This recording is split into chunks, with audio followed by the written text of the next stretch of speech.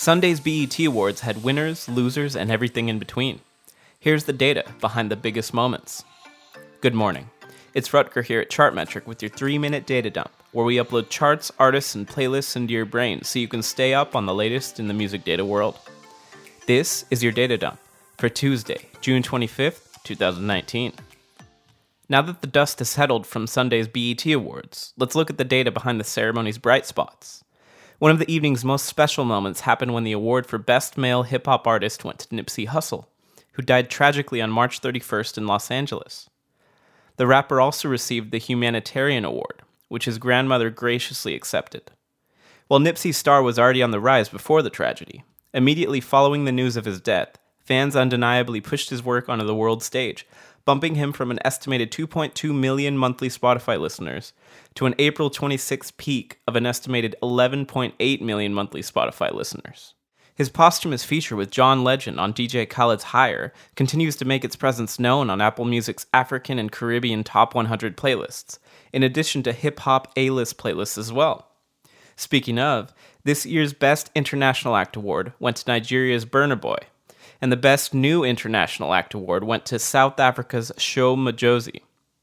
Burna Boy is currently on 21 Best of the Week Apple Music playlists around the world, and he also finds himself at the top of Spotify's Hot Hits UK, African Heat, and Afro Hits playlists.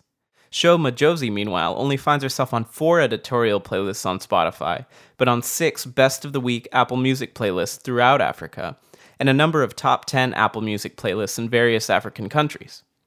While she's largely regional now, Madjozi's BET recognition indicates a growing potential for overseas visibility. Now, can we talk about how much Mary J. Blige and Lizzo own the stage? Blige is a living R&B hip-hop legend, and her performance on and off that stage proved it.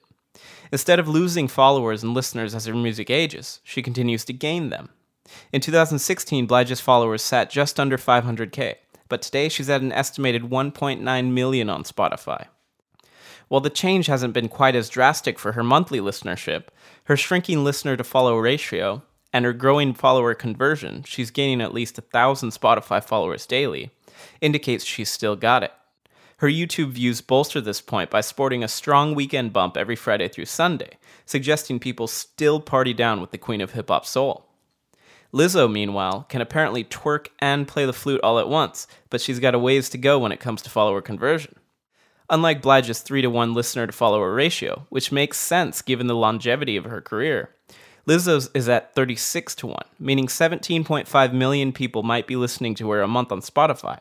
But if she wants Blige's longevity, her 500,000 followers are going to have to start snowballing to catch up. A high ratio for an emerging artist is usually a promising sign, however, so Lizzo has plenty to look forward to. All numbers and names aside, the real winner here was the awards ceremony itself.